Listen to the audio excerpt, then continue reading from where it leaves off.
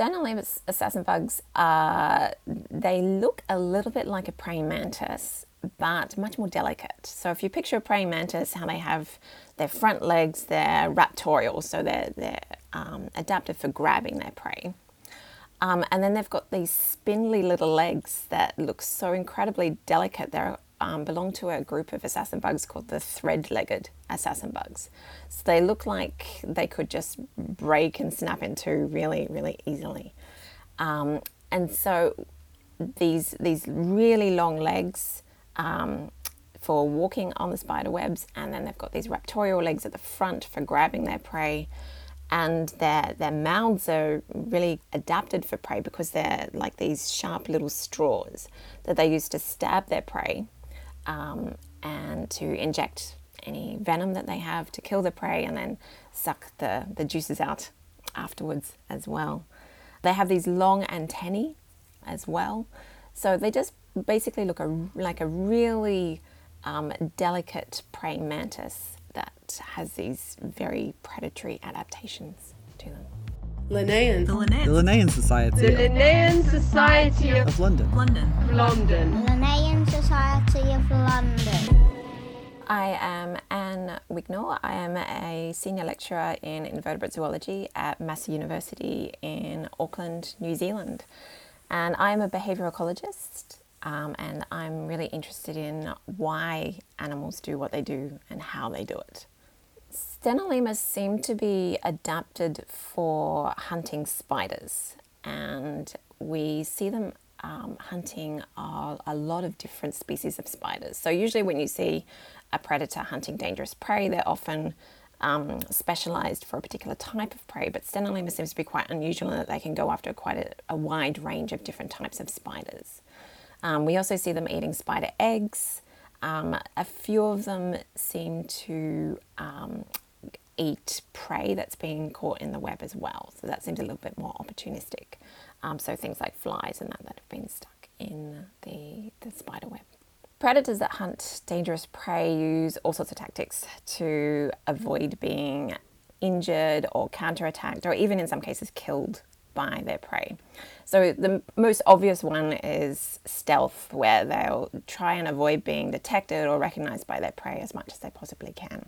They'll avoid making sounds, they'll make themselves as small as possible so that the prey can't see them. So the classic is lions stalking their prey, where they kind of pull their ears down and they crouch down low to the ground and they step very carefully. But we see similar behaviours in invertebrates as well when they're stalking their prey, where they step very carefully and avoid making sound.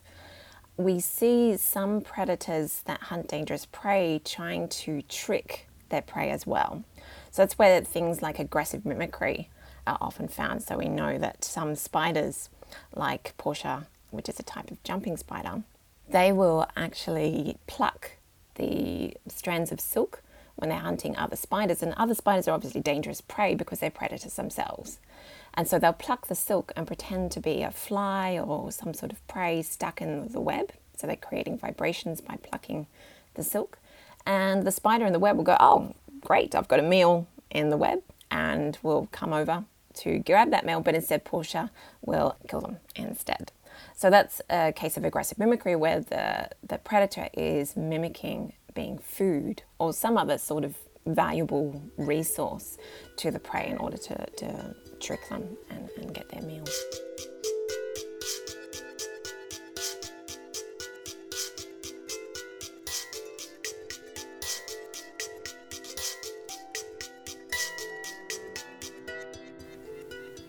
So assassin bugs, when they're hunting spiders, they have two main techniques that we've come across.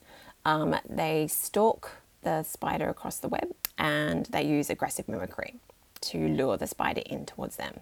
So when they're stalking their prey, they will very carefully step onto the web. They'll often be using their antennae when they first step onto the web as well. They're constantly waving their antennae around. We think that they're probably picking up chemical cues from the spider web. They can give them information about maybe how big the spider is, where the spider is in the web, things like that. When they're stalking across the web, they use a special way of walking that we think is a self-generated smokescreen. So when they're stalking the spider across the web, it's so important that they don't alert the spider that they're there, because the spiders are incredibly dangerous to them. And we do see assassin bugs actually being attacked and killed by the spiders themselves. So they have to be incredibly careful. So when they're walking in the web, they don't just step through the web, like step, step, step, step, step. They will tap the silk several times before they'll place their leg down on the web. And while they're walking, and while they're standing still on the web as well, they'll give these irregular bounces of their body. So together, this bouncing behavior and this tapping of the legs kind of masks the sound of footsteps in the web. So if you picture someone walking across the room, you can hear their footsteps and go stomp, stomp, stomp, stomp, stomp. But if you have in the spider web these constant bounces and these taps against the silk, this is going to mask the sound of their footsteps as they're inching forward through the web towards the spider. And that's a way of masking any vibrations that they're generating, because the spiders are so attuned to any vibrations in their web that will warn them that prey or a potential enemy is in the web. And so they'll move very carefully and very slowly. Assassin bugs don't do anything really in a hurry towards the spider. These hunts can last for hours as they're moving across the web. If they find some silk in the way, they will often cut the silk, again, very carefully and very slowly to inch their way forward towards the spider. Once they reach the spider, that's when they do something that we thought was really weird and really quite dangerous. They start tapping the spider with their antennae. And that to us was kind of the equivalent of creeping up on a sleeping lion and then tapping it on the shoulder. It just seemed like such an incredibly dangerous thing to do, and that made us think that, okay, there must be a really good reason for why they're doing this. And they do this tapping behavior not just when they're stalking, but also when they're luring the spiders in towards them using aggressive mimicry. So if they decide to lure the spider in, they will, like the Portia jumping spiders, they will pluck the silk to create vibrations, and that will lure the spider in. But then they'll again tap the spider as they're moving into position to attack it.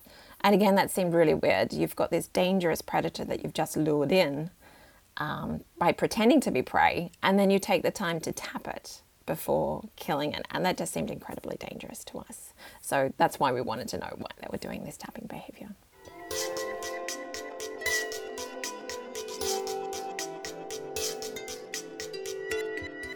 It took us a long time to figure out how to test this. We hypothesized that this was a behavior that the assassin bugs were doing in order to either habituate the spiders or distract them from the assassin bug's presence. And so we were thinking for a long time about ways that we could imitate the tapping behavior of the bugs, but in a controlled way. And so we thought about building little mini robots to tap the spiders, and the engineers said, no, that's a little bit too difficult. We thought about moving assassin bugs physically in and out of the hunt, but assassin bugs don't like being disturbed. And of course, any movements that we made would potentially warn the spider, and so that didn't seem like a good idea either. And then we thought, well, why don't we just tap the spider and mimic it that way? And that took us a while to learn how to tap the spiders in a way that seemed like it was close enough to what the bugs were doing, but without us scaring the spider when we did it. And so we tried a few different ways of tapping. We tried cat's whiskers initially. Cat's whiskers are actually really useful for experiments with spider webs because they're kind of stiff, and so you can get in between the strands of the silk without knocking them quite nicely. But because they are quite stiff, when we tapped them, it looked like the spiders were going, this is a little bit scary. And they tended to run away as soon as we did it. And we thought, well, okay, if the cat's whiskers are a little bit stiff, then maybe a human hair might work. But the human hair was a little bit too floppy. It tended to knock the silk, and it didn't create enough rigidity when we were tapping them to really create this sort of stimulus that we wanted. And then we thought, well, maybe a dog hair, and my own dog is a German Shepherd cross. So we think she's crossed with a Staffy, and it's just the perfect hair for these experiments. It's kind of like a nice balance between being stiff enough to get through the spider's silk, but also to tap the spider without scaring it straight away. So that seemed to be kind of like a fine balance between the two. So yeah, we decided to mimic the assassin bug tapping ourselves, and it seems to work okay. So we attached the hair to a little bamboo skewer, just what you use for cooking, so that we had a little bit of extra reach. So the webs are 3-dimensional, and so you really need to be able to reach in between the silk strands without knocking anything, because as soon as you knock a silk strand to get to the spider, that's creating extra stimuli for the spider that might warn the spider that something is there. And so, yes, we tapped them by hand by leaning on a little tripod on the elbow and stretching in between the silk, holding this hair attached to a skewer.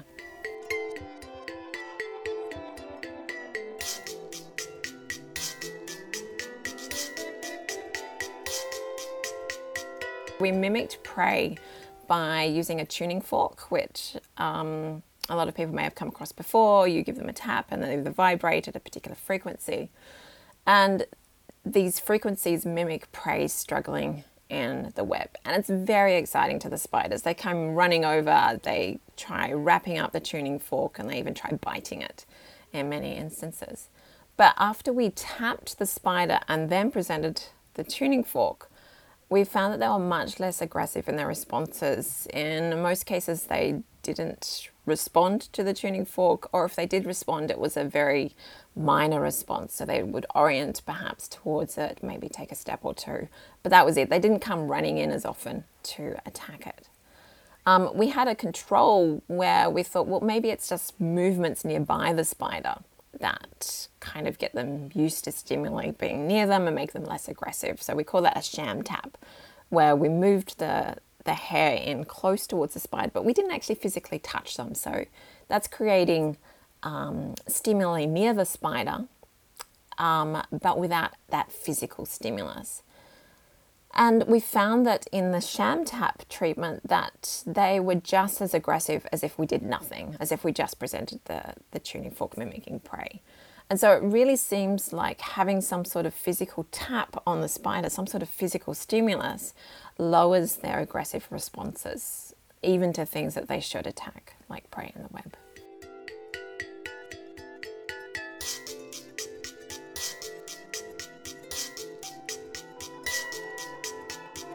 And it's the same way why we as people, we're not constantly aware of the feeling of clothes on our bodies, because it's constant.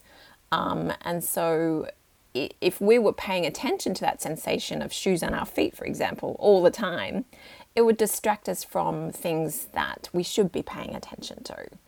Because we have a limited attention span. We should be paying attention to changes rather than to things that stay the same. Habituation is something that all animals do, at least on some level. And so if you picture an animal out in the environment, they need to be aware of changes in their environment, because that may mean that they need to change their behavior. So if you become aware of something that alerts you to danger, then you need to run away from that danger or take steps to move away from that danger. And so any sort of change in your environment, you should be really aware of. But things that stay the same, you should pay less attention to. You should habituate to things that tend to stay the same. If they're getting used to small touches on the body while the assassin bug is moving into position to attack, then that makes them much less likely to respond if the assassin bug accidentally knocks them while they're moving above them to kill them, essentially. So the assassin bugs, in order to kill the spiders, they need to move above the spider in order to stab them with their mouth parts, this proboscis, this rostrum. And that's a really dangerous place to be, because the spider can just turn around and bite them and kill them. And so by tapping, we think that it's habituating the spider, getting them used to these small, gentle movements, so that if the assassin bug does potentially touch them while they're moving into position to attack, then they're in much less danger.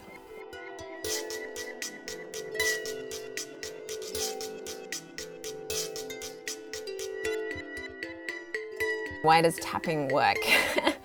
I mean, there's a few possibilities. One is that spiders tend to usually be quite solitary in the spider web.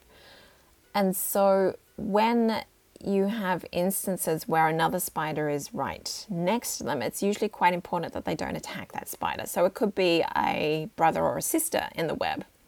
And so it would not be very good when they're very young to attack their brothers and sisters when they're together in the nest or when they've just started to disperse. If you attack, for instance, a potential mate all the time, then that would not be good either, because you're not going to have any reproductive success. You're not going to have any offspring. And so cases where you are actually being touched physically by another spider, instances where you often should not attack and be aggressive. So the mechanism there could be some sort of conserved mechanism in spiders where if you have some sort of physical stimulus, then you don't attack. The other possibility is just that it's just so weird to be tapped that the spiders essentially don't know what to do. And so it could be kind of a waiting for more information. And that's why they lower their aggression. And the interesting thing is that it seems to be conserved across species. So we know that the assassin bugs are tapping spiders of a really broad range of spiders that are not very closely related. And so it seems like a common mechanism, at least, that tapping, from the assassin bug's perspective at least, is something that they should be doing. So there must be some sort of functional reason underlying it. We also see tapping behaviours in other predators. So things like digger wasps will tap cricket prey. And so it may actually be a much more basal thing where being tapped or essentially some sort of physical stimulus kind of lowers the probability that an individual is going to run away or attack aggressively. But yeah, we have a lot of work to do to figure out how this works and why it works. Linnaean Society. The Linnaean Society. The Linnaean Society of London. London.